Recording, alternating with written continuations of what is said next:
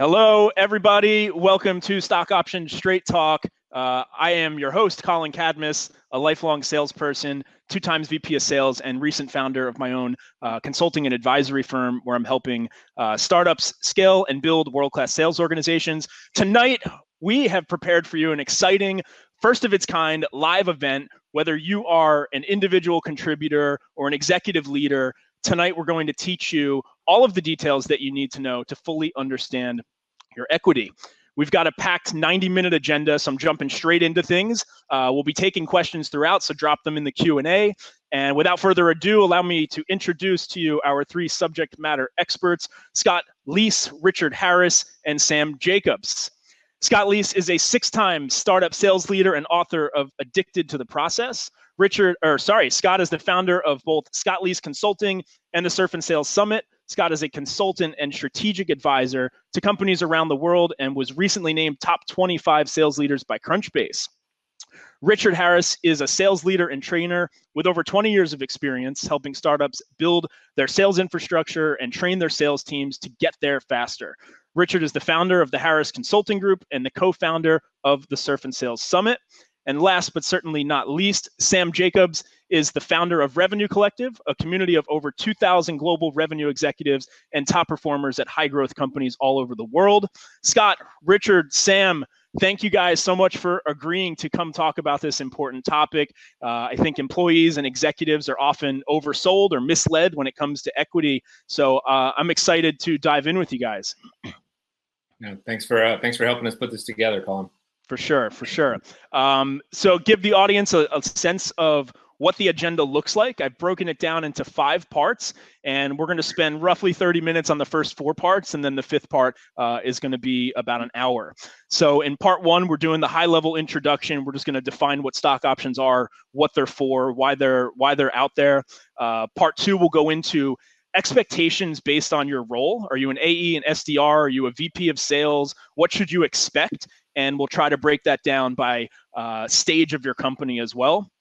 Part 3 will go into some key definitions and terms that will make sure you understand.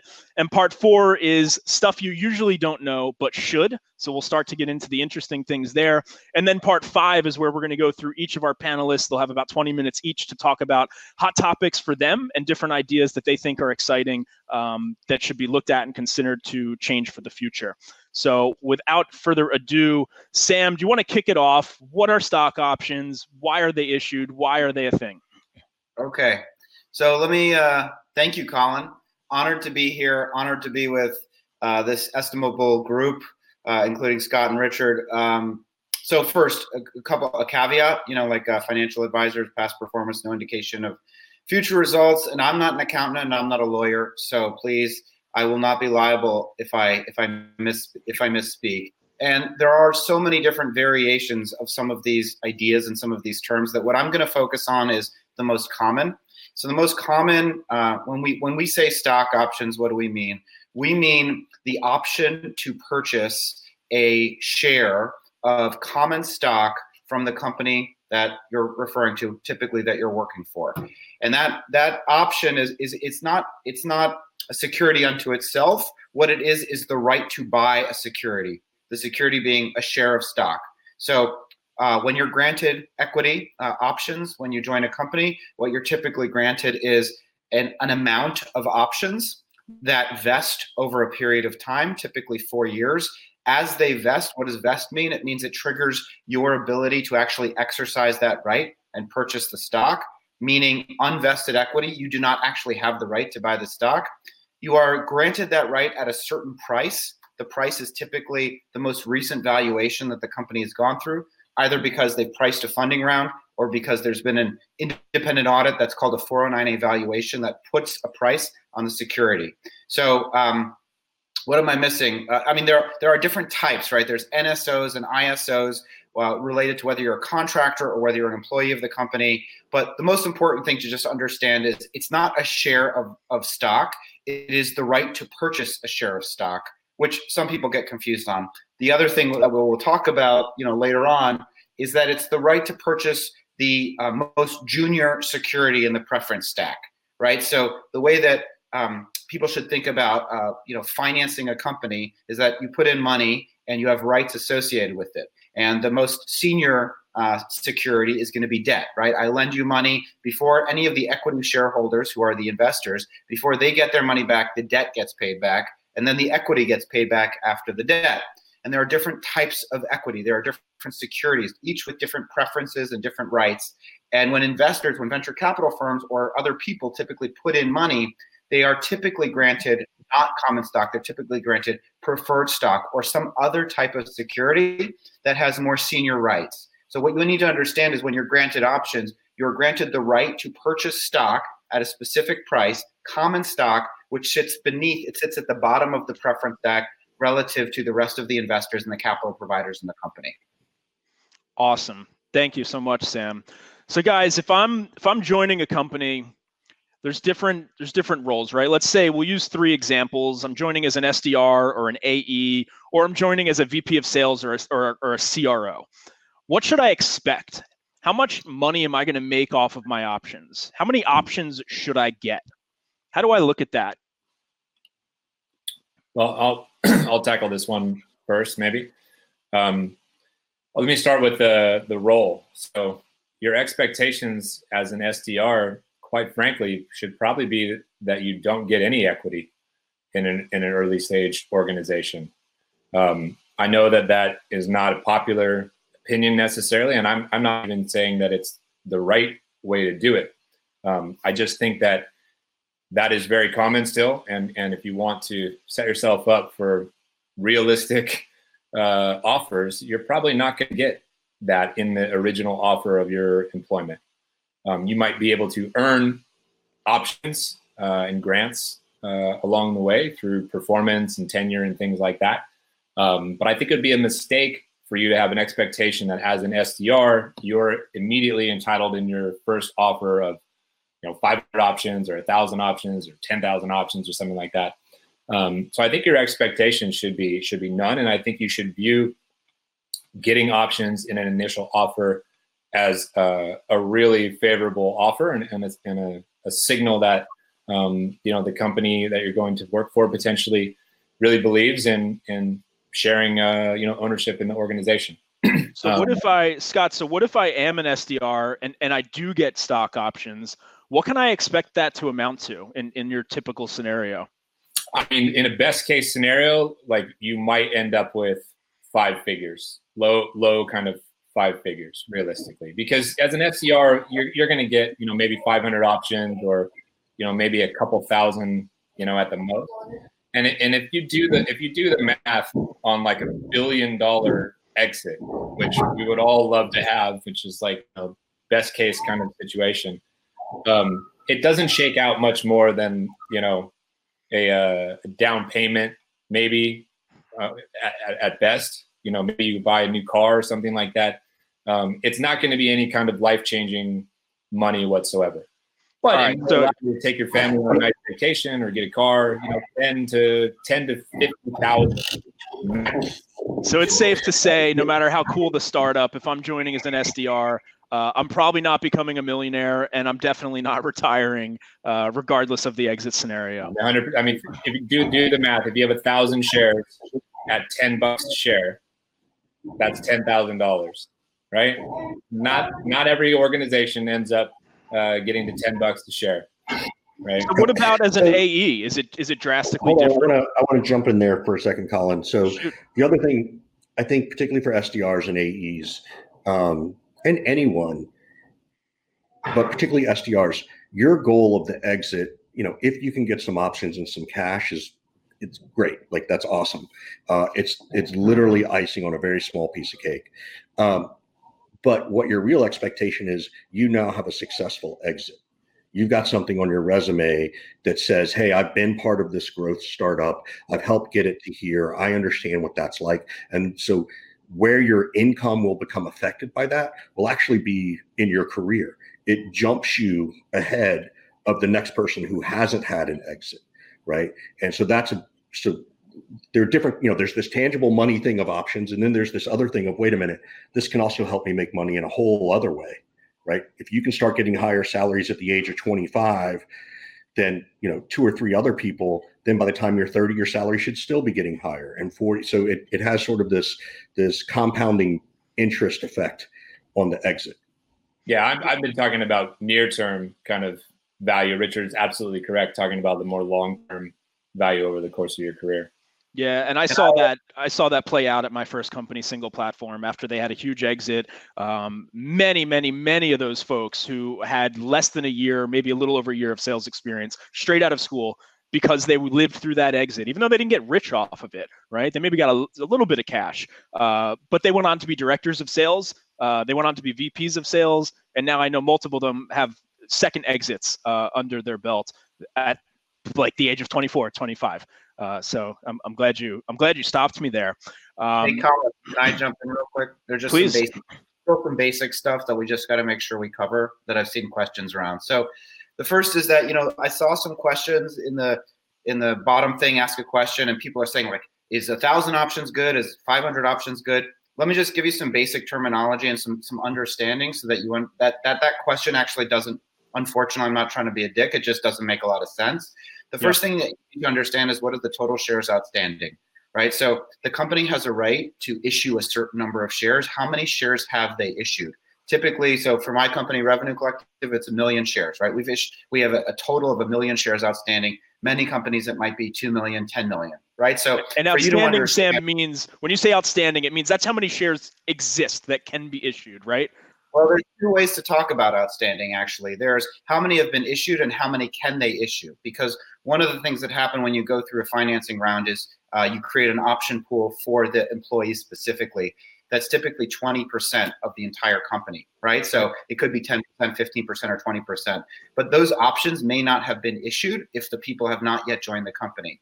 So there's total shares outstanding now, which is all of the people that you've issued shares to, but you still might have a big chunk of equity that hasn't been issued because you're waiting to hire Scott Leese to be your CRO, or Colin Cadmus to be your CRO, or Richard, or et cetera. In that case, you want to ask, what's the total possible, right? What is the total available shares to be out? I see. So outstanding has been issued, but there's a total number. So you could have 10 million shares. You've only issued 5 million. Exactly. So that's kind of one thing. So when you take a look at your 5,000 or 1,000 options, you need to divide that number over the total shares outstanding to understand what is the implicit value. Now, there's another question, which is, well, what does it mean to have a value? Because again, like there's a price per share, and it would be a mistake that the value of those options is not the number of options times the price per share, just to be extremely direct, right? Because that's the size of the check that you will have to write to buy the stock. That's not so. I've had an offer letter from 2 companies ago where they're like, the market value of these options is $950,000. It's like, well, not really. That's the size of the check that I have to write. Yeah. We need an outcome that is greater than that to equal a return, right? So if the price per share is $2 and there's 1 million shares outstanding, then the value of the company, the value of the equity is $2 million. Right, and then I need an outcome that is $4 or 4 million, an enterprise value of $4 million to equal some gain. And then my gain is the realized price less the strike price, right? So it's 4 minus 2 times my number of shares. That's my gain. So just again, a lot of folks. Someone said, "What's the first question I should ask? How many shares are outstanding? What's the price per share? What was the most recent valuation? What is the company valued at?" Those are the basic questions. If you don't know that, then talking about the number of options just doesn't make a lot of sense. Yeah, it's a great point. Some companies, it could be drastically different, because I've seen people who are like, I got 500 options. Is that a lot? And some people say, well, I got 10,000. And they're like, oh, how'd I get ripped off? Like, no. 10,000 could be equal to less than the 500. So you have to follow the math that Sam's describing and ask those questions. And by the way, if the hiring manager hesitates to give you that information, maybe they don't know it and they need to go get it and come back to you. But if someone is hesitant or unwilling to share that information with you, that's a major red flag, in my opinion, in the hiring process, especially if you're already employed there. All right, cool. Thanks for that, Sam. Let's jump back now. We're talking about the expectations by role. We set the record straight for SDR. What about an account executive? How different is it for that role? I mean, in my opinion, it's a little bit different, but not a lot different. The biggest differentiator, I think, is the stage of the company now. Because if you're an AE at an early stage company, part of the allure of you taking on that role and responsibility to help prove out product market fit and get the organization growing is a decently significant chunk, of equity that might turn into something. So I think in the early stage, I think 10,000 plus shares, depending on all the stuff Sam was talking about. I've seen 5,000 shares. So anywhere from like mid 4 figures to kind of low end 5 figures, I think is a realistic expectation to look for or ask for in an offer letter from an organization if it's an early stage company. I think the bigger the organization gets and grows, your expectations should go way down and start to fall closer to that of what I was saying before in SDR, which is you shouldn't expect equity necessarily at all. Yeah.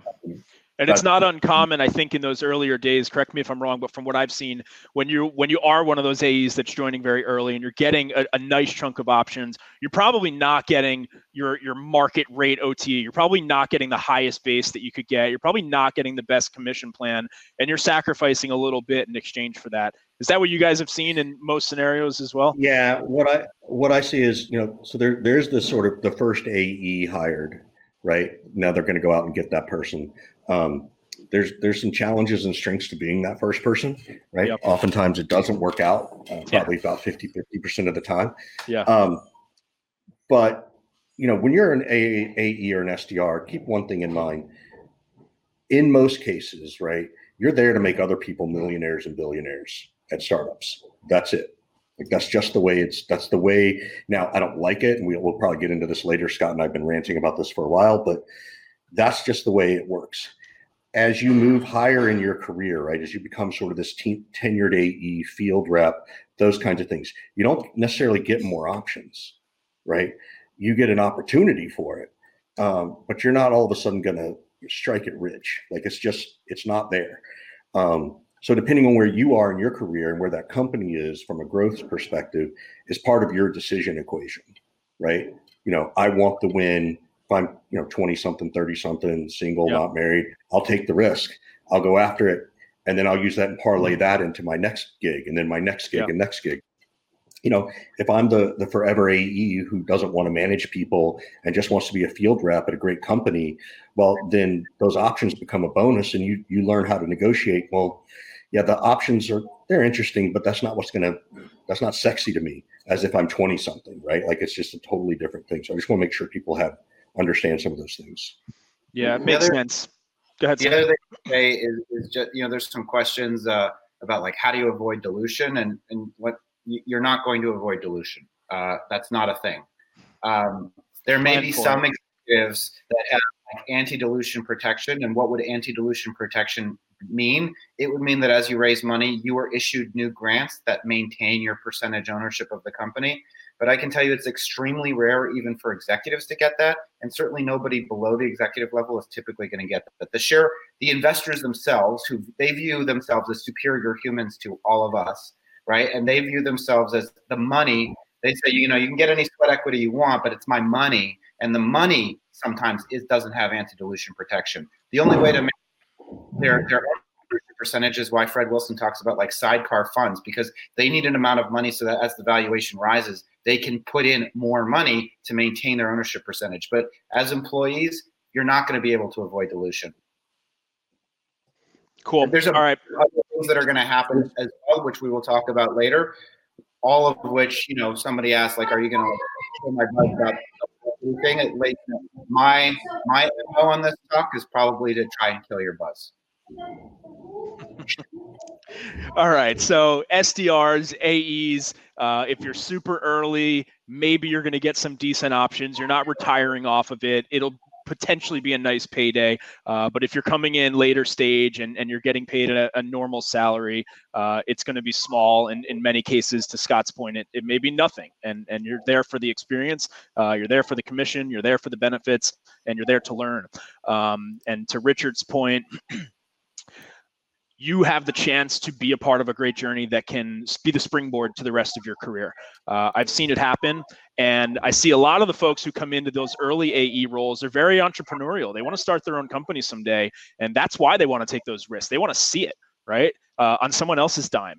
And so those are good scenarios where you would go into a role like that. And the expectations is more about learning and growing than it is about money. Don't rely on that paycheck. Look at it as it's cool if it happens, right? It's great if it happens. It's great if I get something, but it's not why I'm taking this job.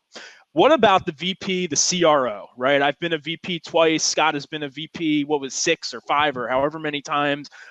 Sam's been a CRO multiple times. Richard's run multiple sales orgs. What's the right expectation for a VP of sales? And let's start by just talking about the first VP a company hires. Maybe they're past their seed stage. They raised their first round of institutional capital, and they're ready to hire their first, real VP of sales who has some experience. Maybe they've done it a bit before. It's not a stretch hire. It's not a manager who's going to become a VP. It's someone with a bit of experience to do the role. What's the right expectation there? Well, I think with those qualifiers, anywhere between 1 and 2.5% ownership in the organization would be a reasonable expectation. Now, there's so much nuance involved in that, and I'll tell a quick story to illustrate that. One of my most recent VP of sales gigs, about 10 years ago, I had 2% ownership in the organization. The last company that I was at, I had a little bit less than that, but I took less than that on purpose because the potential upside of this most recent organization, in my estimation and others, is about 10x what the first company was, if that makes sense. So it's not to say that you could get 1.5 in a company that's going to do $1 billion. You could get 2.5 in a company that's going to exit for 100 million. You're going to come out better in the company that exits for the larger amount. So there's nuance there, and there's this dance that you're going to do with the founder in the negotiation. And I encourage everybody not to get too emotionally attached to what you had last time, right? Because if I would have gone to my negotiation and said, look, this last gig I had 2.5%, so I went 2, 2.5, 1.75. Right. So I went up, and then bigger companies with higher upside, higher potential. I took a haircut on the points because I think that the upside would be significantly larger. And if I tried to, hold my ground and be like, no, I was 2.5 last time. I want 3% this time. I probably wouldn't have got the gig. But to answer your question, if somebody who's been a VP before, you've got experience, I think 1% is kind of the baseline or the floor, and 2.5% is probably the higher end. I've seen as much as 3.5% floated around for CRO kind of roles, depending on the size and stage of the org. But that's my experience. Maybe Richard and Sam can expand upon that. Have you guys seen different, or do those numbers sound right to you? Those sound about right. The last gig I had as a VP of sales was 2012. So as the funding rounds have gotten bigger, the grants have gotten bigger. So I had to fight hardcore to get to 1%. They wanted me to do 0.25%. And what stage was the company? Seed, pre-seed. Okay. Wow. So I was early. Yeah. And so I was like, you guys have got to be kidding. I walked away from it 4 times. But wait, so it was seed stage and you struggled to get them to 1%. I would think that's where you're going to get the higher percentage, no? Well, so that had to do with who the founder was, and I won't mention the name. Okay. And sort of how things were being promised and not delivered. And actually, it was a great technology that does work because their competitor came and just ate their lunch. So I didn't make it through the end, but I want to come back to a question that's in there for Scott, because you experienced this, which is, when do you start to exercise your options, right? Which means you got to pay for them, right? And just so people understand, you have the, as Sam said, you get the right to buy them, and then you have to decide to buy them, which counts. And Scott will explain that because I know the story. But the other thing that happens is the amount of taxes you've got to pay on it, and whether or not you're able to hold them for a year or not, for them to be short or long-term capital gains. So Scott, in one of your scenarios where you've exited and had to buy your options, what was that like? Well, I'll give you three quick situations. I don't want to derail Colin's agenda too much, but the first one is the first time I exercised what amounted to be hundreds of thousands of shares, it cost me like $90. True story. Because each share was valued at like 0.00001 cents. So it was like unbelievably cheap. So I exercised. You made hundreds of dollars. Yeah. Well, I ended up making a lot more than that. Oh, okay. So that story had a positive outcome. The second story is I had to come up with almost $200,000 in cash to exercise, right? And I'm now, years later, still sitting on that and waiting for some miraculous thing to happen. Said differently, I'm out $200,000 for something that may never come to fruition at all. Third story, I spent. Well, you also had to pay taxes on that too, though, didn't you? Oh, yeah, that kind of stuff we're going to get into later on, though, for sure. But third story, I spent about 150, 160 grand to exercise again, and that outcome is yet to be determined.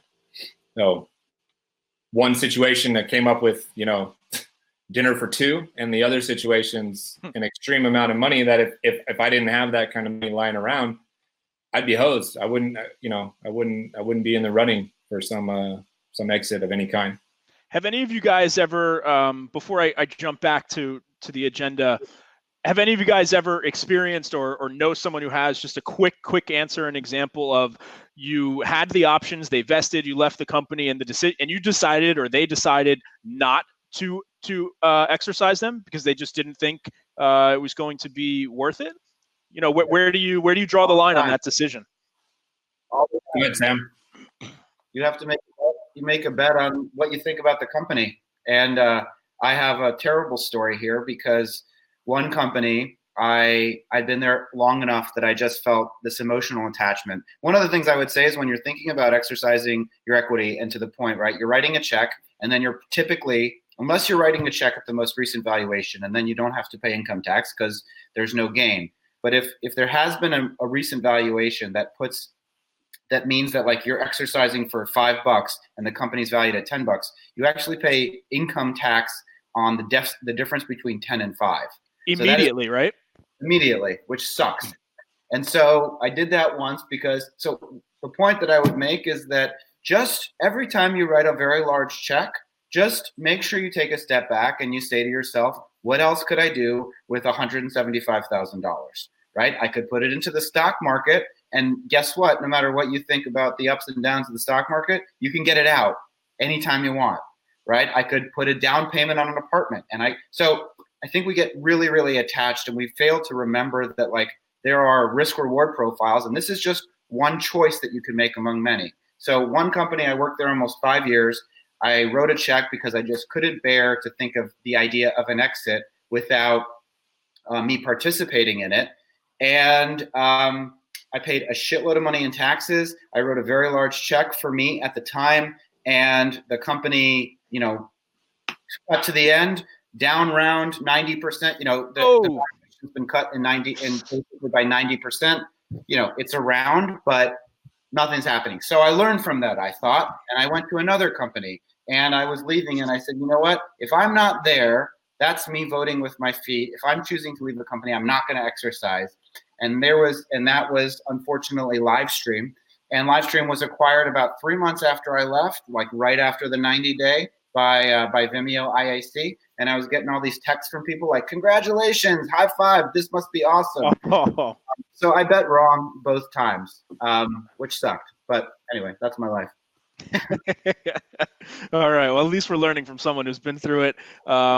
So real quick, quick answer. VP CRO, we said 1 to 2.5% at a Series A.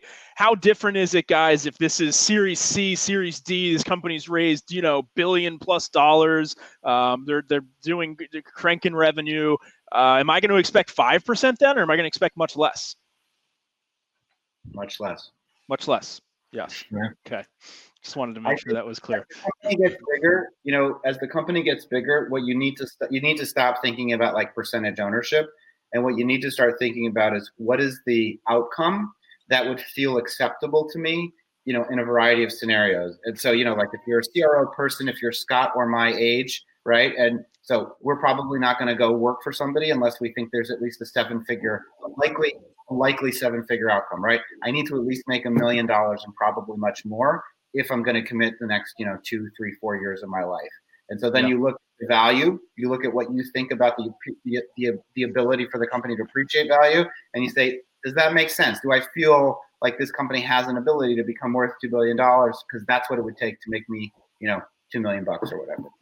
And how important is it, on that note, to take into account that the average tenure of these roles is about 1.5 years, maybe 2 years? Massively important. Preach, Scott. Go for it, Scott. I know where you're going. I just lit the fire. Yeah, it's about a rant coming. Yeah, massively important. So, folks, what that means is for the VP of Sales, the CRO role, the average tenure right now, even for excellent VPs and CROs, is quite short. It's about 1.5 years, maybe 18 months, 19 months, maybe 2 years. If you make it over 3 years, you're really good, and you're also really lucky. And so if your options are vesting over 4 years and you're asking the question that Sam just told you to ask yourself in an exit scenario, is this worth it for me? You should not be thinking about those options vesting 100%. You should be thinking about what amount of them will probably vest in the time that I'm going to be here, and don't just assume that you're going to be the one who beats the average. I've done that before, and as we know from recent announcements, I beat the average by like 15 days. So, and I even think that's LinkedIn, like rounding up to the next month or something. So, the math that you do on that, you're no longer doing math on 2%. That you own 2%. You're doing math that you own 0.75 basis points. And then to Sam's point, now you have to do the math and figure out what liquidity has to happen in order for me to get a windfall of an acceptable number for me. So if I'm looking for a seven-figure liquidity or windfall from this on 0.75 basis points, that's got to be a massive multi-billion-dollar exit. So don't do the math of your situation based on a 4 full-year vest if you're in a VP of sales role, or in my opinion, if you're in any role, because it is very, very rare for any of us right now to go work someplace for 4 years or longer for a variety of different reasons. And guys, what happens to the rest of those options when you don't make it the full 4 years? Well, let me add on to Scott's point, because I think it's important. And Colin, to answer your question, and I think it's been in the chat, but typically your right to exercise those options expires after 90 days unless you negotiate some kind of extension, and that's becoming more common. But to the point of what does an exit look like, one thing I would say is just understand, if you're going in as a Series A or a very early stage executive, that there's going to be a tremendous amount of dilution between you and whatever the outcome is. So it's not 1%, it's 1% times 0.85 times 0.65, et cetera, et cetera. And so what you actually end up with is much less. Plus, we'll talk about preferences in a little bit. The other thing I'll say, though, is that a lot of employees are high five, right? You high five when you, something that we all know, right? Just raise, right? So hey, Richard, can you go on mute? Sorry, Richard. Here's the point that I want to make. Raising $100 million is probably at a very high valuation, and you have to understand that, especially if you just joined, but even if you didn't just join, right? The investors need to make return on that investment, and that means the company has to exit at a multiple of whatever the valuation was. So if you raise $100 million at a $600 million valuation, the company needs to be worth 1.5 at least, but probably north of $2 billion, right? So you have to understand the climate, because it's not easy to make a company worth $2 billion. And in the previous, now the world may be changed and maybe valuations are coming into, more realistic boundaries, but you should actually look for companies that have raised less money, even if they're not on the front page of TechCrunch, because they have more upside optionality, right? If I've only raised $10 million, I can sell the business for $200 million and everybody's happy. Single platform, right? Single platform's a great outcome. Example, yeah. $80 million exit, right? Now, most of the companies we've all worked for over the last couple of years, they raised their Series B at a post money that was $100 million. They couldn't have sold for $80 million. So that's something to think about. All right, Sam, I want to give you some rapid fire here. We're falling a little bit behind my OCD schedule. I've got just some basic terms, and we've used a bunch of them already, but can you give us just quick 10, 15-second definitions of each of these and what they mean pertaining to looking at a stock option agreement that gets presented to you? Quantity of shares, we talked about this, but how would you define that really quick? The number of shares that you get. Are you talking about the number of shares outstanding, or just what's on your offer? Yeah, strike price. Strike price is the price of the option that you would have to pay to purchase the stock. Cliff period. The cliff is before the cliff. You don't have any vesting. At the cliff, a lump sum vests all at once. Typically, we're talking about a 4-year vest with a 1-year cliff. That means if you're there under a year, you don't get anything. At the 1-year anniversary, 25% of your options vest, which means you have the right to purchase 25%. Right. Vesting period. That's the total length of the vest. So typically 4 years. Right. There's a question, why is it 4 years? It's 4 years because in the olden days, that's how long it took for a company to IPO. Obviously, it takes a lot longer than that now. We actually asked, Scott and I had Mark Roberge on the podcast, and we asked him, and he even said he didn't know. He's like, I don't even know why that's 4 years. There's a Bill Gurley blog post about it somewhere that in the olden days, their regulatory constraints were less, and so it was easier to go public, so smaller companies would go public. Anyway. Yeah, my understanding of that was that it actually comes from companies that the stock was already worth money, right? If you go work at Merrill Lynch, they're giving you generally a 1-year cliff and a 4-year vest, but you don't care because when you leave, they're worth money and you make money off of it right away. So I don't know if there's truth to that, but what I've always been told is that model was just sort of recycled and brought into the startup world, and it makes no sense, but it's what we've got. Okay, exercise period is the period after you leave, how much time you have to exercise. Traditionally, it's about, as you said, 90 days, but it's becoming more common to negotiate for longer periods. I will tell you, it is very important for you to try very hard to do that. And you're going to have more leverage when you are accepting the job. Now, if you're an SDR or AE, forget about it. Don't even ask. You're going to be crazy to try to negotiate that. But if you're coming in as a VP or a CRO, you should absolutely ask for a 10-year exercise period before you accept the job, and you should push for it, because otherwise what they're telling you is that they essentially don't really want you to have your stock options. At least that's my opinion. Well, there's a very strong incentive not to give you that benefit, and that's because if you don't exercise, the company absorbs the equity, and to the extent that the company thinks the equity is worth something, I can give it to other people, I can give it for myself, etc. And they get to re-gift it.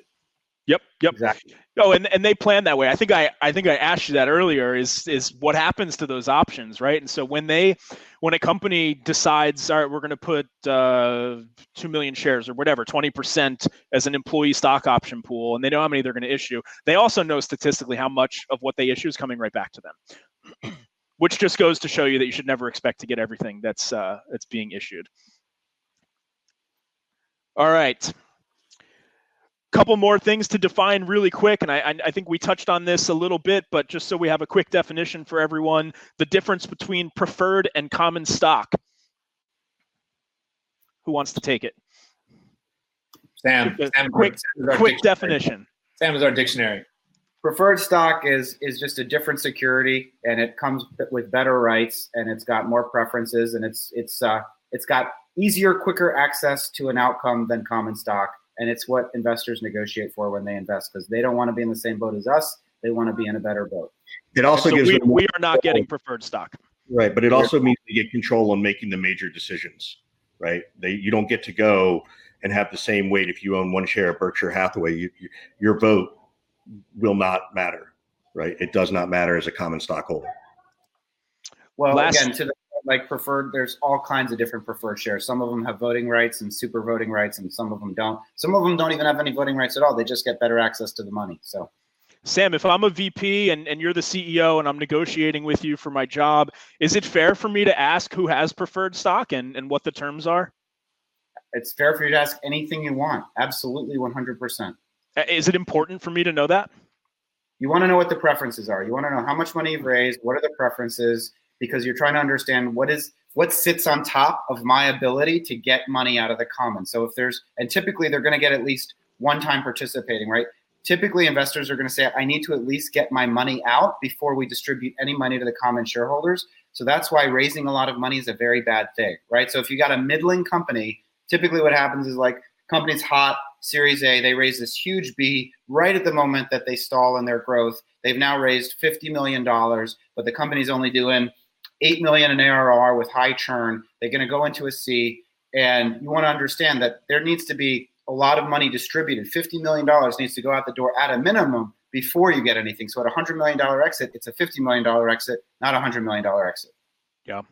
Okay. Last question, and I think somebody asked some questions about this as well. Do you have an opportunity to sell your stock to someone else? This is referred to as selling secondary. Who wants to define it and give us a sense of who typically gets to sell secondary, and who do you think should get to sell secondary? Well, first of all, yes, it's possible. I've actually done this before. I've sold stock back to one of the VCs who was dumping money into the company. So this means, just to make sure we have a definition, we are at some sort of an event where we are raising more capital, or we're issuing more shares, and there is an opportunity for people who have vested shares or exercised shares to sell them to a new or existing investor. Is that correct? Not just at that part. Also, in my particular case, it was upon departing the company. Okay. And this was a way for me to raise the capital necessary to exercise the rest of my options. I see. So sell off some of them and use that capital to exercise the rest. That's one particular example that I've been a part of that I did. Yeah. Fred Mather teaches in Revenue Collective about cashless exercise, exactly to Scott's point, which is essentially a way of keeping less than the actual grant without coming cash out of pocket, because you basically sell the difference between the strike price and the new valuation and use that to exercise the rest of your options. And you can do that all in one transaction? You don't have to put up the cash? If they let you, but yeah. Yes, if they let you. But a lot of this stuff, these aren't public companies, and the SEC doesn't regulate private companies in the same way. A lot of this stuff, you're like, what are the reporting requirements of a startup? There aren't any back to the common shareholder. They don't have to tell you shit. Yeah, and they don't.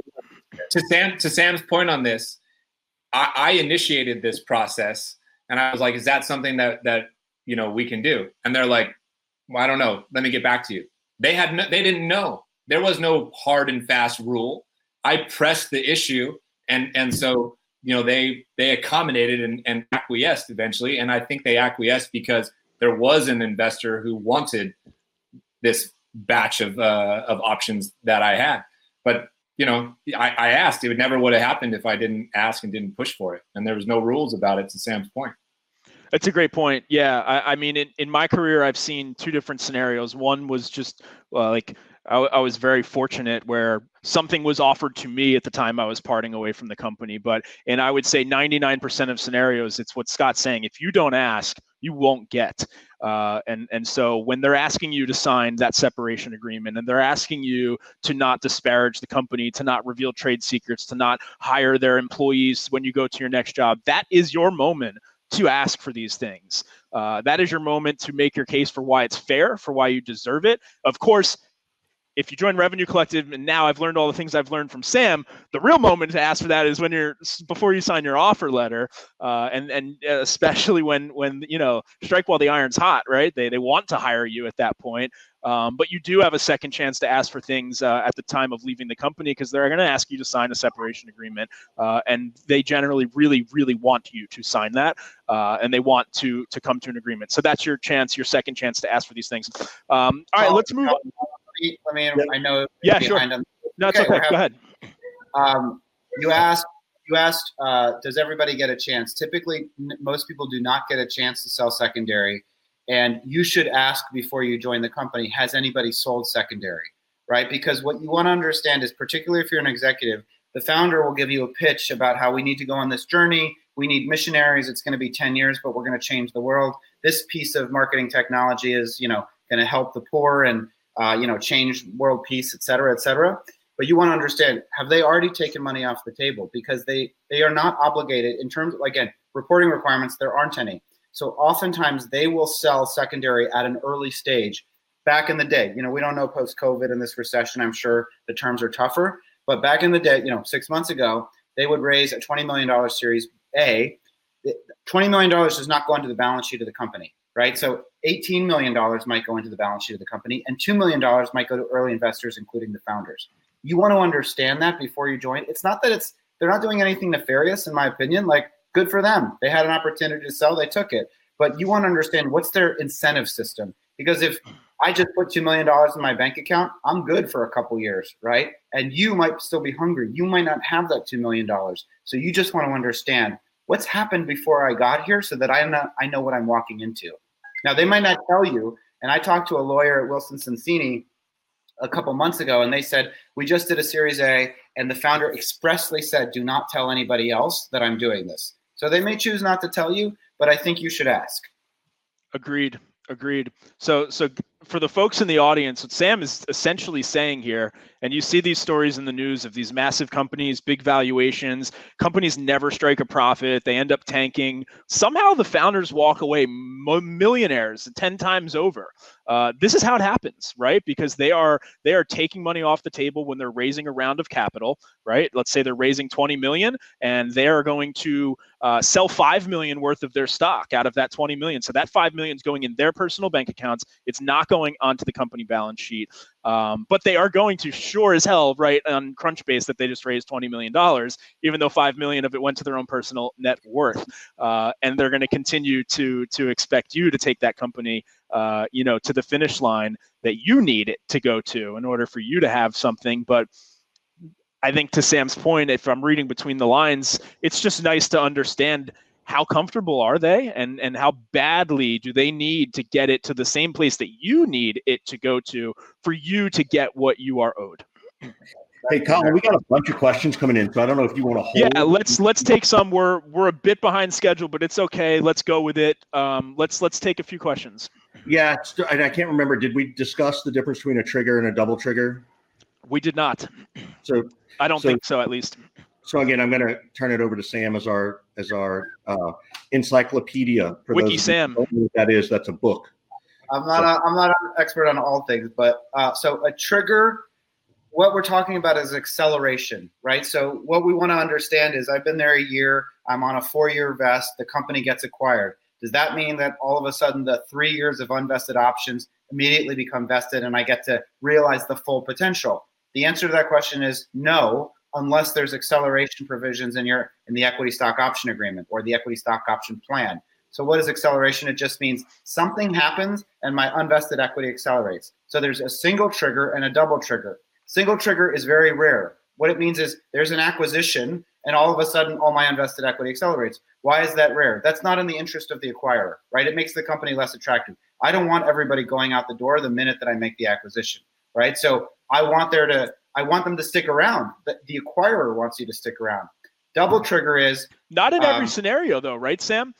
In some scenarios, you get acquired and your role is obsolete, right? And you're going to immediately get fired. As the acquirer, I would make that determination. I don't want it to be. It also happens because I was a victim of this. My company was getting acquired, and I was, let go. They hugged me out the door in a good way, but within 90 days they got acquired. What was happening is they laid me off before the acquisition, right? Bought by a huge public company that you would all know, and that was because the acquiring company will look through the spreadsheet of, we don't want this person, this person, this person, this person, right? And so I was part of that group. Now, my company, I think, protected me. They came in and gave me a ton of cash and health insurance because they hugged me out the door, as I say. So it can happen that way. Now, and what I've seen in stock option agreements is usually it defines what would happen in those scenarios. At least in the ones that I've had, it defines what would happen to your options if you were terminated in the first X days because of a liquidity event, and also what would be the scenario if at that liquidity event you by default lost your job because they don't need two VPs of sales or something. The other thing I want to make sure people understand is these things like triggers and double triggers that you negotiate. I don't think I've ever seen it as something to negotiate at an SDR or AE level. No, not even manager, maybe a director level. You could negotiate that stuff. So I think before we run off and tell everybody go do this, like be mindful of what you're trying to accomplish here, right? Like you're trying to understand, if you're an SDR and AE, your goal is to understand this as it's going to parlay into other roles in your life, hopefully. Like that's the. By the way, they don't have to give you any trigger whatsoever. No. Right. So if you're a VP of sales, you should 100% ask for a single trigger. You know why? Because the founder is going to assume, oh shit, this guy knows what he's talking about, and they're going to tell you, nope, you don't get a single trigger for all the reasons Sam was talking about. So then you now have a better chance to get double trigger. So now you start figuring out what are some of the triggers. So yes, obviously like an acquisition might be one, but what if you get topped off? Meaning there's somebody who comes in above you. That could be a second trigger. What if they change the nature of your role? So you're no longer managing, let's say, an inside sales team, and now you're managing a field sales team. That could be a trigger that helps you. If they move your office outside of 30 miles to meaningfully change your commute, that could be a trigger. There's all these things that you can negotiate up front that become double triggers. So this is a way for a VP of sales to protect themselves as best they can. There's no perfect kind of scenario, but I baked all these random things in. So I had like a dozen potential secondary triggers that, I felt would be meaningfully impactful for me. If you lower my compensation, both base and or total, variable comp ability and whatnot. So all of that is negotiable. Let me just underscore what Scott just said, because he's making a really important point for any executives out there that I just want to +1 on or +100, which is if you ask for a double trigger, their default response will be to give you a clause that says if you're fired. And then you also have to make sure, sometimes they say with that acceleration, not 100% of your unvested equity accelerates, only 50% might accelerate. So you want to make sure, A, that you're asking for 100%, because acceleration is just a word that could mean any percentage. And then again, exactly to Scott's point, I asked for a double trigger at a company that I worked at. They came back and they said, if you're fired. And I didn't at the time think to say, or material change in job responsibility or geography, which is exactly what he just said. Because they can just say, listen, your job's in Duluth. I know you live in Austin.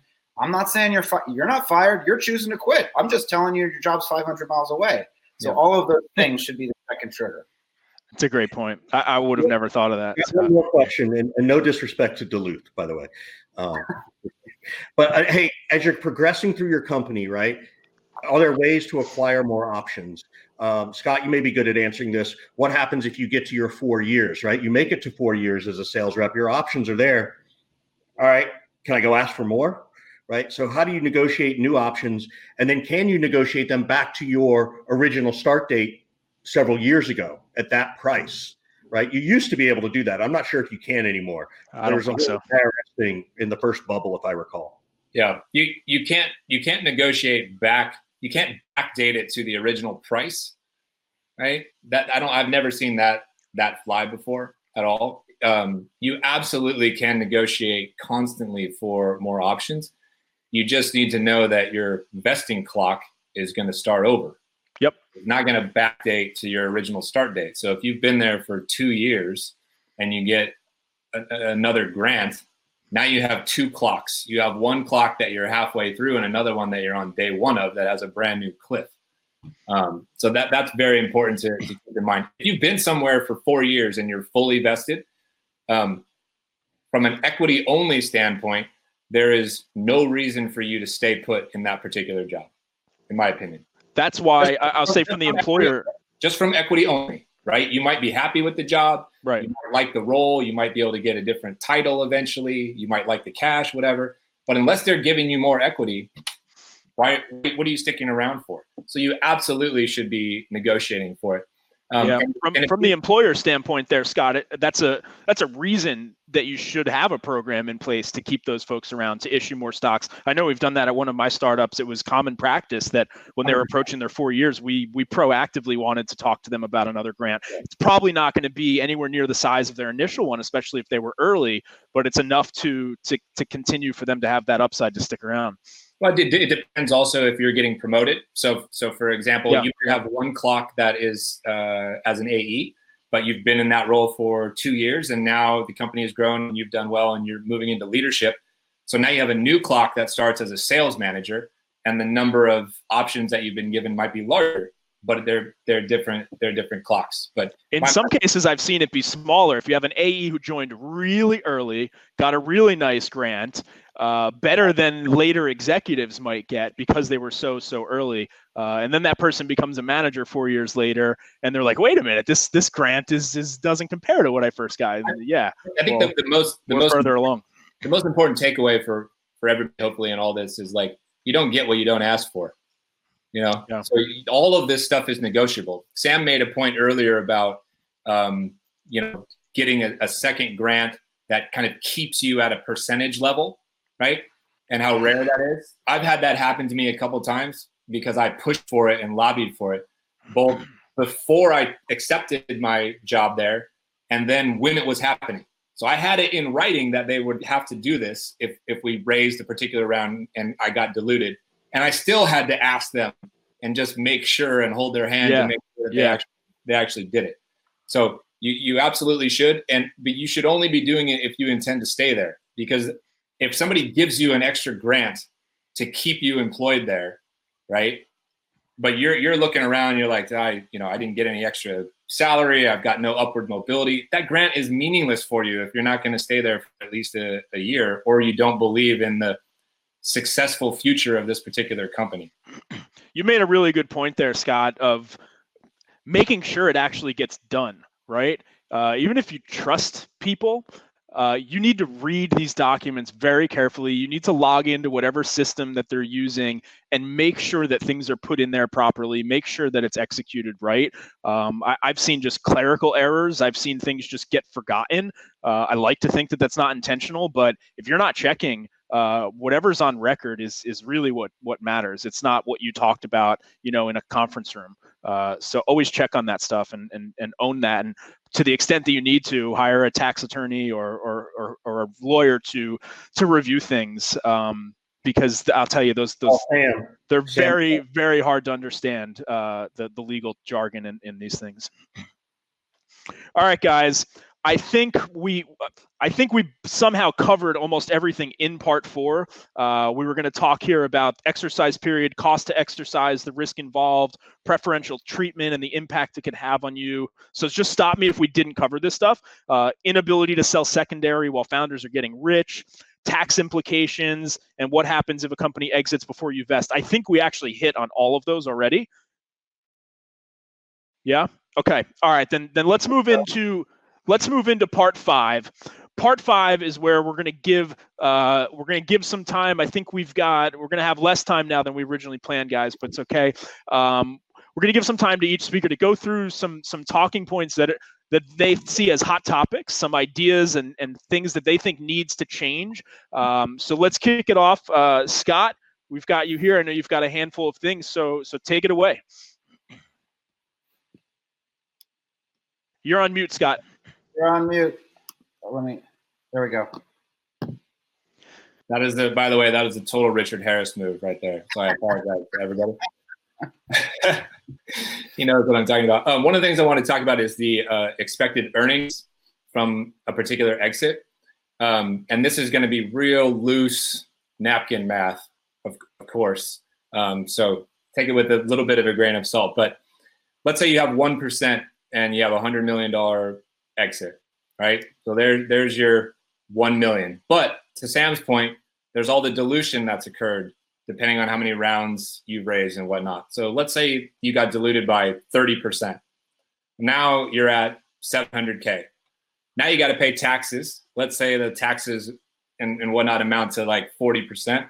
Now you're at 420K, right? So if you have 1%, 100 million exit, a good case scenario for you is to make 400K, less than $500,000, right? And that's a real, again, napkin math. It's probably a very inflated, optimistic kind of number to even make that much. I had a $175 million exit, and I had a couple percentage points, and I ended up with just a little bit over the 400K amount. So if you're thinking about a $500 million exit or a $1 billion exit, just to do some napkin math for yourself, just multiply those by 5 times the 100 million number and 10 times and so forth. That's one of the things I kind of wanted to talk about. The time frame, it's a complete fallacy that you are going to make this number in any kind of time frame that you'd expect. That exit I was just telling you about, I got paid on that 6 years after I left. 6 years where my money was out there from exercising. And I'm sitting there, periodically every day, every week going, when the fuck is this exit going to happen? And I'm asking people who are there, what's going on, whatnot. It is a extremely long waiting game. Now, caveat to that, I always go into very, very early stage companies. So I bring this upon myself. Somebody mentioned before is like a 7 to 10 year horizon nowadays instead of a 4-year horizon in order to have an exit. So if I go in and I spend 2 to 3 years at an organization, by nature of when I started there, I'm teeing myself up for a long waiting period. But that's got to be part of your mentality when you go to exercise. Like, am I okay with outlaying this cash for no expected return for years down the line? Scott, while you're on that topic, there's a question that relates to it in regards to how soon you should exercise something and how that can differentiate the tax implication. Can you touch on that? What my opinion is, it depends completely on your financial situation. You should exercise as soon as you possibly can while your strike price is as low as possible. You might have a strike price of 10 cents right now. If that company raises another round and the strike price goes to $1, your tax implications now will be bigger because you'll get taxed on the gain from prior strike price to new strike price. If that makes sense. Colin, you and I talked about this not too long ago. Yeah, I fucked that one up myself. One of the smartest things you can do is, if you've got a significant chunk of equity and the company is getting ready to raise or is just about to raise, exercise before. And is there, the new let's say you're staying at the company or whatnot. I've heard, I don't know if this is true or not, but if you exercise the options and you hold them for a certain amount of time before you sell them or before there's a liquidity event, are there ways that you end up paying less in taxes when you do that? I think I heard that if you hold them, you own them for a year or something, that you're paying different taxes. That's short-term and long-term capital gains. Go ahead, Sam. And I just put it in the chat. So there's short-term capital gains that you hold. I mean, that's like any stock. If you sell it before a year, I think it's 35%, and or whatever, I don't even know. And if it's long-term, I think it's 20%. So yeah, there's major difference. And then the other thing I put in there is the QSBS exemption. And you're gonna have to read it because I'm not a lawyer, so you gotta understand it. But I think the basics of it are that if you own the stock, not the options, but the stock, for 5 years, and the company is below a certain threshold, and I think it's $50 million in assets when you originally purchased the stock, I don't think you have to pay taxes on it at all. So that is a very special situation and another good reason, but read the article, it'll tell you all about it. But that came into play with Gerson Lehrman Group, where that was a company that, they paid a lot of money out to shareholders over the years, and a lot of folks had a great tax benefit because they had purchased the stock well in advance. So, if you believe in the company, I think Scott makes the right point. Exercise before the valuation goes up so that you don't have to pay taxes. Thank you. The next thing I kind of want to touch on is, and I've been asked this question before, is like, how do you optimize for cash versus equity? Again, dependent upon everybody's financial situation, maybe as well as risk profile. But what I typically tell people is optimize for cash early in your career, optimize for equity later in your career. So at my stage of life, Been a VP of sales a number of times at this point. Like if I go get a VP of sales job, the cash I'm going to make in terms of salary and commissions is roughly the same probably in each of those orgs. And it's not going to do much to change my life. And I'm at a situation in a place in my life where I'm looking for fuck you money. I'm looking for something that will generationally change the game for my family and my kids and I, right? And so I will probably be more skewed to optimizing for equity. But early in my career, I didn't optimize for equity at all. I was trying to get experience. I was trying to move up the ladder in terms of job title. I was trying to optimize for a higher base salary, bigger OTE, more responsibility, that type of thing. And so that's kind of how I think about that. If you're earlier in your career, you might want to optimize for cash. Later in your career, you can change that dynamic and optimize for equity. That's a big piece of advice. I'm curious to ask if Richard and Sam agree or if you see that differently. So I'm a little bit different than Scott. I've been doing stocks and options my entire life. Like my very first stock that I bought at the age of 15 a long time ago was MTV, right? And by long time ago, I mean in the mid 80s. Scott was maybe 4. You were born in 80. Yeah. So Scott was still optimizing for cash. Yeah. So I've always been like, yeah, let's focus on the stock and I think that's a naive approach. That's a traditional approach in a different mindset. And I think that was probably a challenge for me. I probably thought I knew more about this stuff than I do or did at that point because I had been doing stuff and I still play traditional stock market games on a regular basis. So I didn't do that. I just sort of was very aggressive about salary anyway. So whether you call it optimizing, this is the difference between Scott and I. I'm sort of like, no, do this, do this, do this. Scott negotiates his way through everything. And then he makes them feel good about having them do that for him. As me, I'm a little bit more direct. And so I have not done it probably the way that I should have.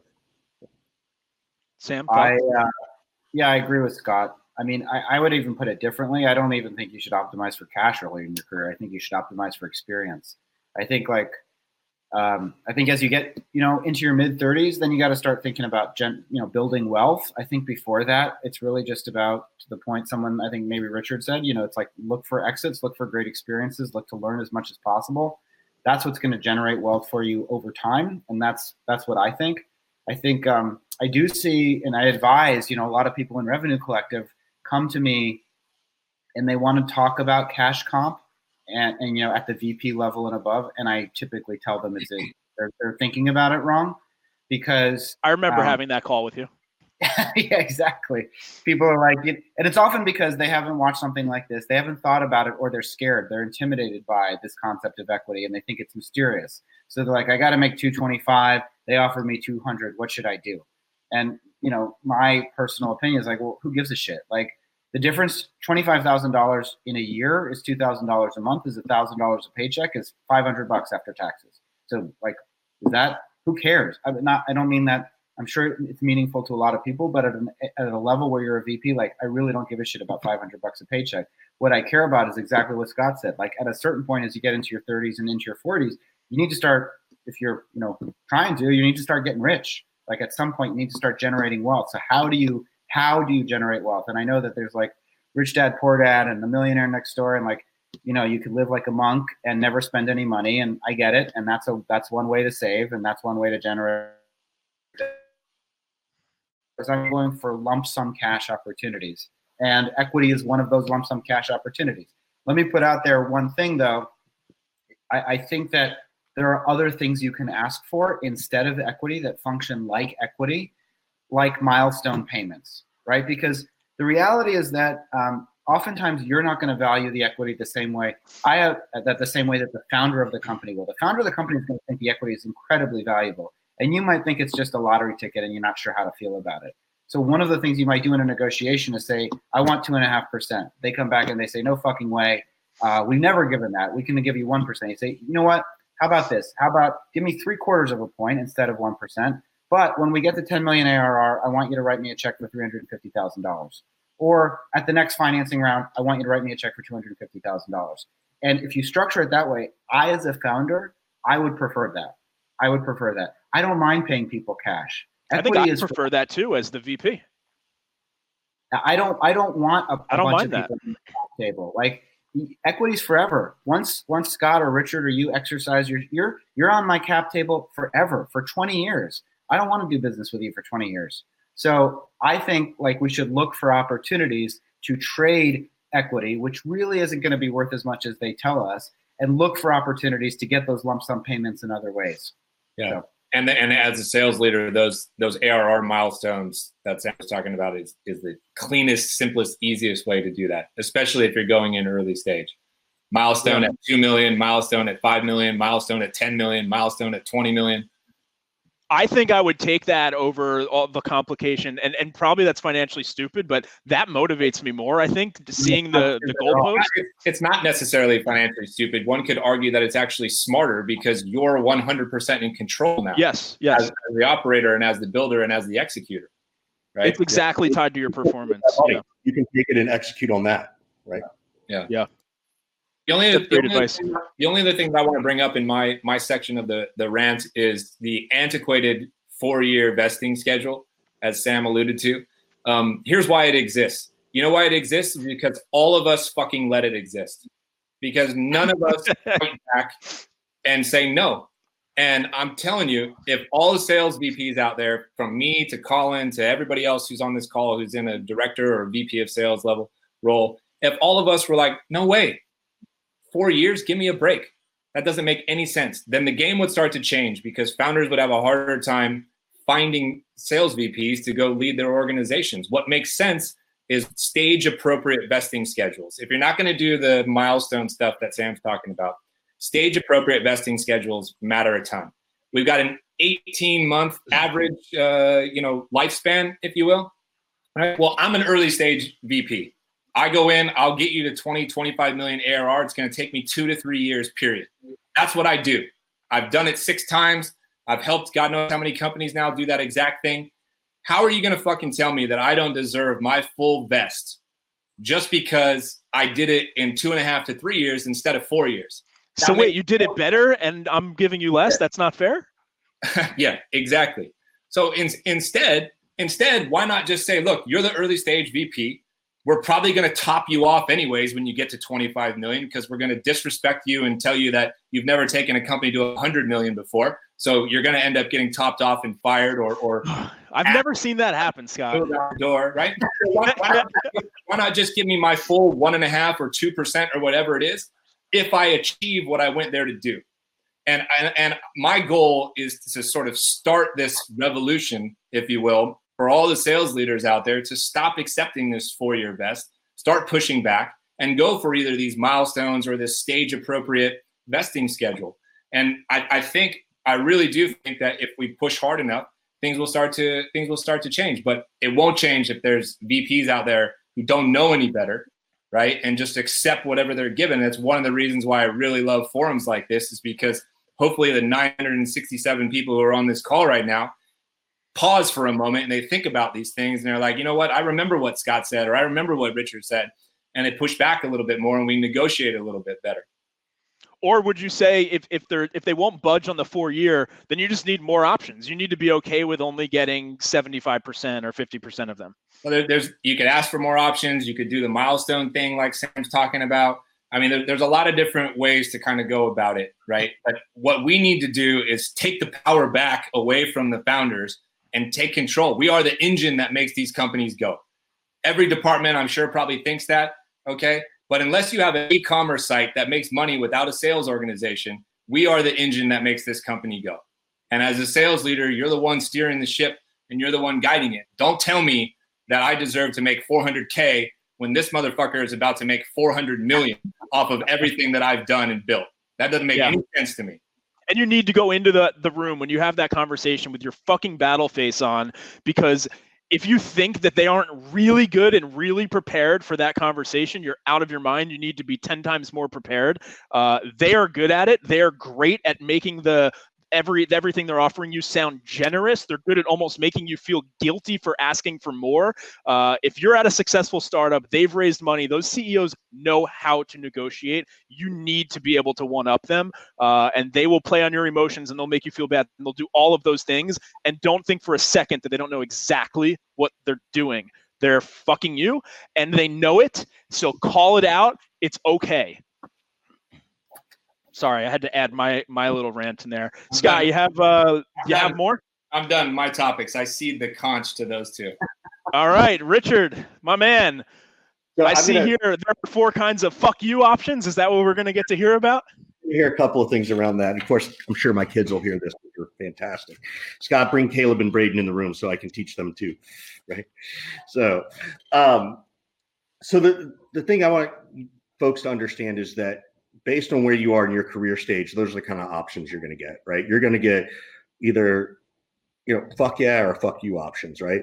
Fuck you options in the real world are 7 figures that, as Scott said, change the existence of not just your lifestyle, but generations, right? If you can get $1 million and do something with that and parlay that into something else, right? For some, it could be 500,000. That's fine. It depends on where you're coming from and where you live. But you're also, then there's the 600 figure, the 6-figure, and then there's the 5-figure options, right? Like, I think the key is that I want people to know, the SDRs, the AEs who are listening to this call and learning, I hope you've taken a ton of notes, but there are other things you could negotiate that are not just options, right? And I at least want to give people some of that, right? Because part of this is learning how to ask for these things is about learning how to ask for these other things later, right? You should be asking for, well, now it's kind of easy, work from home, right? That used to be hard. I used to coach Scott on that one. Like, he got 2 weeks off every summer to go to Lake Albenar, right? Built it into his plan, right? That's easy now. But negotiating your cell phone, think about the food stuff that they're giving you, right? Like, if they're bringing food in or they were bringing food in, that's a piece of compensation, right? All of you who are now working from home and that food's not coming in, what's it now costing you per month? That's such a good point, Richard. I did not think of that as a VP. And when we went remote, I was shocked at how many people that really impacted their life, that they did not have access. They were now spending more money to work from home. You're spending $150 to $200 a month. I mean, a week in some cases, right? And granted, I don't want everybody going out getting Happy Meals either. Like, that's unhealthy. Like, so think about those things. Think about, your healthcare. And it's going to sound weird. You're going to be like, wow, do I sound like an idiot asking for them to pay for my cell phone? Well, now parlay that into when you want to ask for 10,000 more shares. This is your runway to practice that, to ask for those other things that matter. So for people who are earlier in their career, I just want to make sure you understand that there are tons of other things to negotiate for that are really, really important. So I also think I would add to that real quick. I think a great thing to ask for is for them to invest more in you, in putting you through certain training sessions or certain programs. That's a very hard thing for them to say no to. There's one thing on that. So there's 2 parts of that. One is, how are you going to help me keep learning so I can be better for you? Yeah. Right. That's what you're selling. Hey, you're investing in me so I can go help make us more money, so I can make you that millionaire, billionaire. The other thing that I think people should be asking for, particularly earlier generations, although I think it can happen in your 30s and 40s, is help me pay off my student loan. Like, I want some kind of stipend, some kind of way where this is going, and it's going to my student loan, because that means a lot too. That is a different way to invest in your education, so to speak. So anyway, so I'll pause there and I want to add a quick point on that, Richard, just from the VP's point of view. Be very cautious around when and how you ask for things. There is definitely a time and a place that's optimal for asking, and there are times and places that are very much not. If you are coming off of the worst quarter of your career, and I've seen this happen, and I just walk out of those meetings like, what were you thinking? That's not the time to go make that ask. If you're coming out of a quarter where maybe you did really well, but the company is struggling, it's probably also not the best time to ask. So keep both of those things in mind. I think a really good time to ask is at your 1-year review, or at some sort of a scheduled review where you did really, really well. That's a good time to ask. You're okay to ask. So I disagree. If the company's doing poor, but you're doing well, I think you can politely find a way to say, look, I need these things. And then you get creative about the things you want. The company's doing. If the company's running out of cash and they just failed to raise their round, it depends, I guess, the scenario. But point is, be conscious of that. Don't be tone deaf to that there is more going on than just you. Because if you walk in at the wrong time to make an ask, you can blow it. Whereas if you waited a month or did it a month earlier, it would have gone well. Point being, the timing is important. Sam, did you have something to add? I saw you put your hand up before. I put it up, and then Kelly, that might be Kelly Snyder, but then she just put it in there, which is one of the things you should ask for is the cost of your Revenue Collective membership. So that was. And make sure to pay annually, so after they shit can you, it's prepaid. Damn straight. All right, Richard, you got more? Or are you good? Good to go. All right, Sam the man, you're up. I covered a lot of it. I think we overvalue, to the point of this conversation, a lot of the comments I've made. I think that there are very specific situations where equity is going to be worth something, and I think that we should just be mindful of other things that you can ask for that function like equity. I think that, I personally, and this was controversial, like I don't believe that AEs or SDRs should get equity, kind of to Scott's point. Why? Because you're not going to because I want to give that equity to people where it can really change their life. I'd rather give another 2 points to Scott than give 0.1% to 20 other people or to 40 other people where the outcome for them is not meaningful, but to the company it is meaningful because that's 2 points. And it would be meaningful if I could reallocate that to executives or more senior people. So that's a different rant.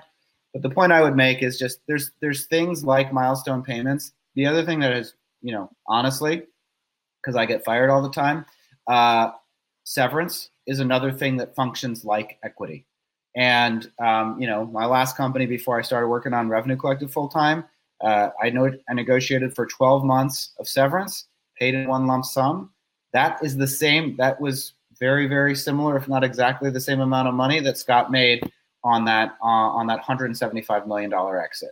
And so there are other things that we can ask for that are cleaner and easier to understand, as opposed to just assuming that we should get equity because it's like a lottery ticket. Well, you got to think about whether it's going to be worth anything. That would be the point that I would make.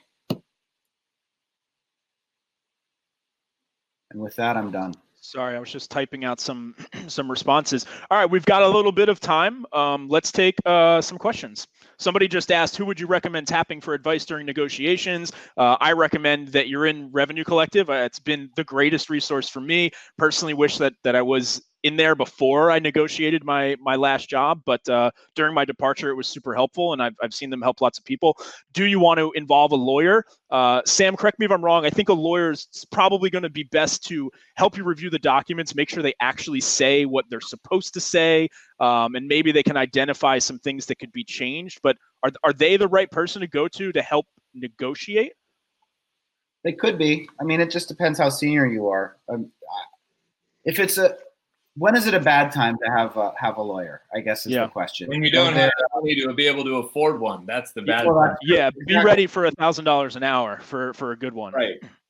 So to Colin's point about Revenue Collective is $80 a month, and you get access to 2,000 plus people who, presumably, at least half of them might be able to help you with this kind of negotiation. Or you can talk to a startup lawyer who's going to cost $1,000 an hour in New York City or whatever, right? Yeah, and it's going to take them 10 hours equivalent to actual 35 minutes of work. My best piece of advice there is build a relationship with somebody who's been there and done that a few times, and it costs nothing. Yeah. I've been working on, and it's just really hard, but I got a lot of good nuggets from this. I'm working on putting together an ebook about all of this stuff, compiling everything. I don't know when I'll feel confident enough to actually release it because everything changes so fast, but hopefully that will be a resource to some of you someday. What else we have in here, Richard? From a question perspective? Yeah. We got through most of them. Let me see. There was one question about what do you do if you're based in one company? Like, let's just use this. It's an American company. You have employees in other countries, right? Any advice about if I'm the employee in the other country, right? What can I do? What should I do? And I suppose it could go reverse. Hey, I'm working for a company that's based out of the UK or somewhere else. What kind of things should I look for in terms of their stock options? Like should they expect something different? So I worked for a Paris founded company. The only thing that I noticed that was different, I mean, I shouldn't expect something to be different just because they're based in another country. If they're hiring people here in New York, I should be getting, what is the market standard in New York? If that's what the question is, I did notice that you will see some things when you start reviewing the documentation that culturally just may be different, which is something that maybe is a norm in that country that here is not very much the norm. And some of those things weren't necessarily fair or unfair. They were just different. And they were like, whoa, I've never seen that before. Some of them were actually good. One of them not so good. But yeah, that's the only thing I'd noticed, is that there could be some cultural differences where maybe we say there's a 1 year cliff. And these are just examples, by the way. Maybe in the US, the 1 year cliff is normal. Maybe in another country, it's normal that it's 1.5 years or that it's less. And there could be some different terminology in there that might be favorable to you or unfavorable. But yeah, it's worth looking through. I'm not sure if that's exactly what the question's asking, but cultural differences. Other than that, I think you should be treated the way that you should be treated.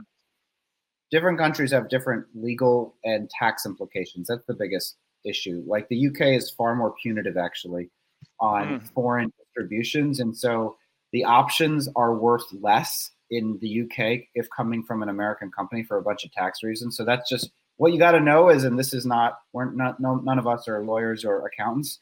You got to understand the tax law and the securities law in your country and because windfalls are taxed really differently. That's a good point. Yeah, the company I joined was founded in Paris, but they incorporated in the U.S. So I didn't see much of that in my experience. And I will just double down on I meant to do this in the beginning on Sam's disclaimer. We are not lawyers. We have experience in this area, but don't hold us legally responsible. I recommend that you consult a lawyer, a tax attorney on anything before you make a big financial decision or career decision based on it. We have advised you to the best of our knowledge. I don't know if that's legal jargon well written, but it sounded good. Any more questions, or are we ready to close out here? No, there's a couple more. Okay. One was, is how valuable is the story of I've been a part of an IPO, right? As part of your career. Pretty valuable. Very valuable. At any stage of your career, that's extremely valuable. Like I said earlier, I watched it catapult people's careers. It wasn't an IPO, but it was a large acquisition, and those folks would not have been able to score the jobs that they scored. And I will tell you that when I left Single Platform, I actually joined there the month after the acquisition. They got acquired for $100 million. I think it was $80 million in cash, something like that. They got acquired for $100 million exit. They were doing a very small amount of revenue. The company was only 2 years old, and I joined the month after. So I wasn't even there through that phase. But then I got to grow with the company, and I got to hire hundreds of salespeople and be a part of rapid scale. I then completely skipped over the director role and went straight into a VP role. And what was the number one reason that they wanted to talk to me and to interview me? No question, everything that I experienced at Single Platform. That was the reason they met me. That was the reason they wanted to talk to me. It was every question they asked me in the interview was, how did Single Platform do this, this, this, this, this, and this? And the fact that I lived through that was 100% the reason that I got the job. Well, maybe I had a little something to do with it too. But without that, I wouldn't have gotten it. Counterpoint to all this, Colin and others like him being the exception, title inflation is very real. So if you're looking at folks who have been through, an IPO or a big acquisition or whatever, and you're thinking about hiring them, yeah, it's a signal that they've been successful and whatnot, but that doesn't mean they're suddenly ready to be in charge of everything, right? There's a lot of people I'm sure that Colin knows, and we don't have to talk about them at Single Platform, that moved into roles that they were not ready for. And those folks struggled and or failed. And some of them I know went into leadership roles and they weren't just ready. So if you're interviewing people who've been through some of these events, don't let that blind you to, real talent that's in front of you. Colin's the exception, but there's plenty of people who got roles that they weren't quite ready for. It's a great point. Like if they leave Tableau or Salesforce and they've got some VP title and then they go to a startup and they've never actually built anything, right? They don't know what it means to actually write. They know how to follow a playbook that was written for them. And there's nothing wrong with that. Like, kudos for them for being in those great places, but make sure that if you're interviewing people based on their success, that you ask them about the down and dirty. Where have you done this? Where have you gotten your hands dirty making this kind of sausage? Like, did you really get in there and do it? Because if they haven't, then you are buying an overinflated title. Yes. Great point. All right, guys, I think we're just about up on time here. Want to say thank you once again to Scott, Richard, and Sam. If you are in sales, you are not a member of Revenue Collective and you want to be, go to Revenue Collective's website and fill out the application. If you are in sales or not in sales and have never read Addicted to the Process, you need to go on Amazon right now. It's the best value. I think what is like $10, Scott? $10. Yeah. It is my favorite sales book, particularly for people just getting into the career. I actually bought a copy of that for every salesperson I've ever hired in my last role, ever since I read it. Highly recommend it. Check out Surf and Sales whenever quarantine's over. I'm sure those guys are going to be getting back out to Costa Rica or somewhere cool. What else? I recently got to sit in on a free training that Richard's been doing for the Harris Consulting Group. And I got to tell you, I was blown away. I mean, I've been in sales. I've trained hundreds of salespeople, hired hundreds of salespeople. I learned a lot. And I immediately started recommending it to other people. I think Richard's doing that for free again. Richard, when is that? How can people sign up? Yeah, it's June 23rd and 24th this month. So yes, we'll be doing it, and you can find it on my website or hit me up on LinkedIn. I'll send you a link or find it here real quick and send it in the chat. Awesome. Thanks, everyone. If you enjoyed today, please share the recording with people. Spread it around. We'll be sharing it, Sam, I believe through email, or they just use the same link, right? Same link. The same link will work in 10 minutes. You can watch the recording, and we'll send out a thank you email, but the same link works. Awesome. And so if you guys are not already following all of us on LinkedIn, we're all putting out great content all the time. A bunch of us are on Twitter, Instagram, all that sort of stuff. So follow along, stay in touch with us, and I hope that you enjoyed tonight. Great job. Great job. Thanks, Colin. Good job. Thanks, everyone.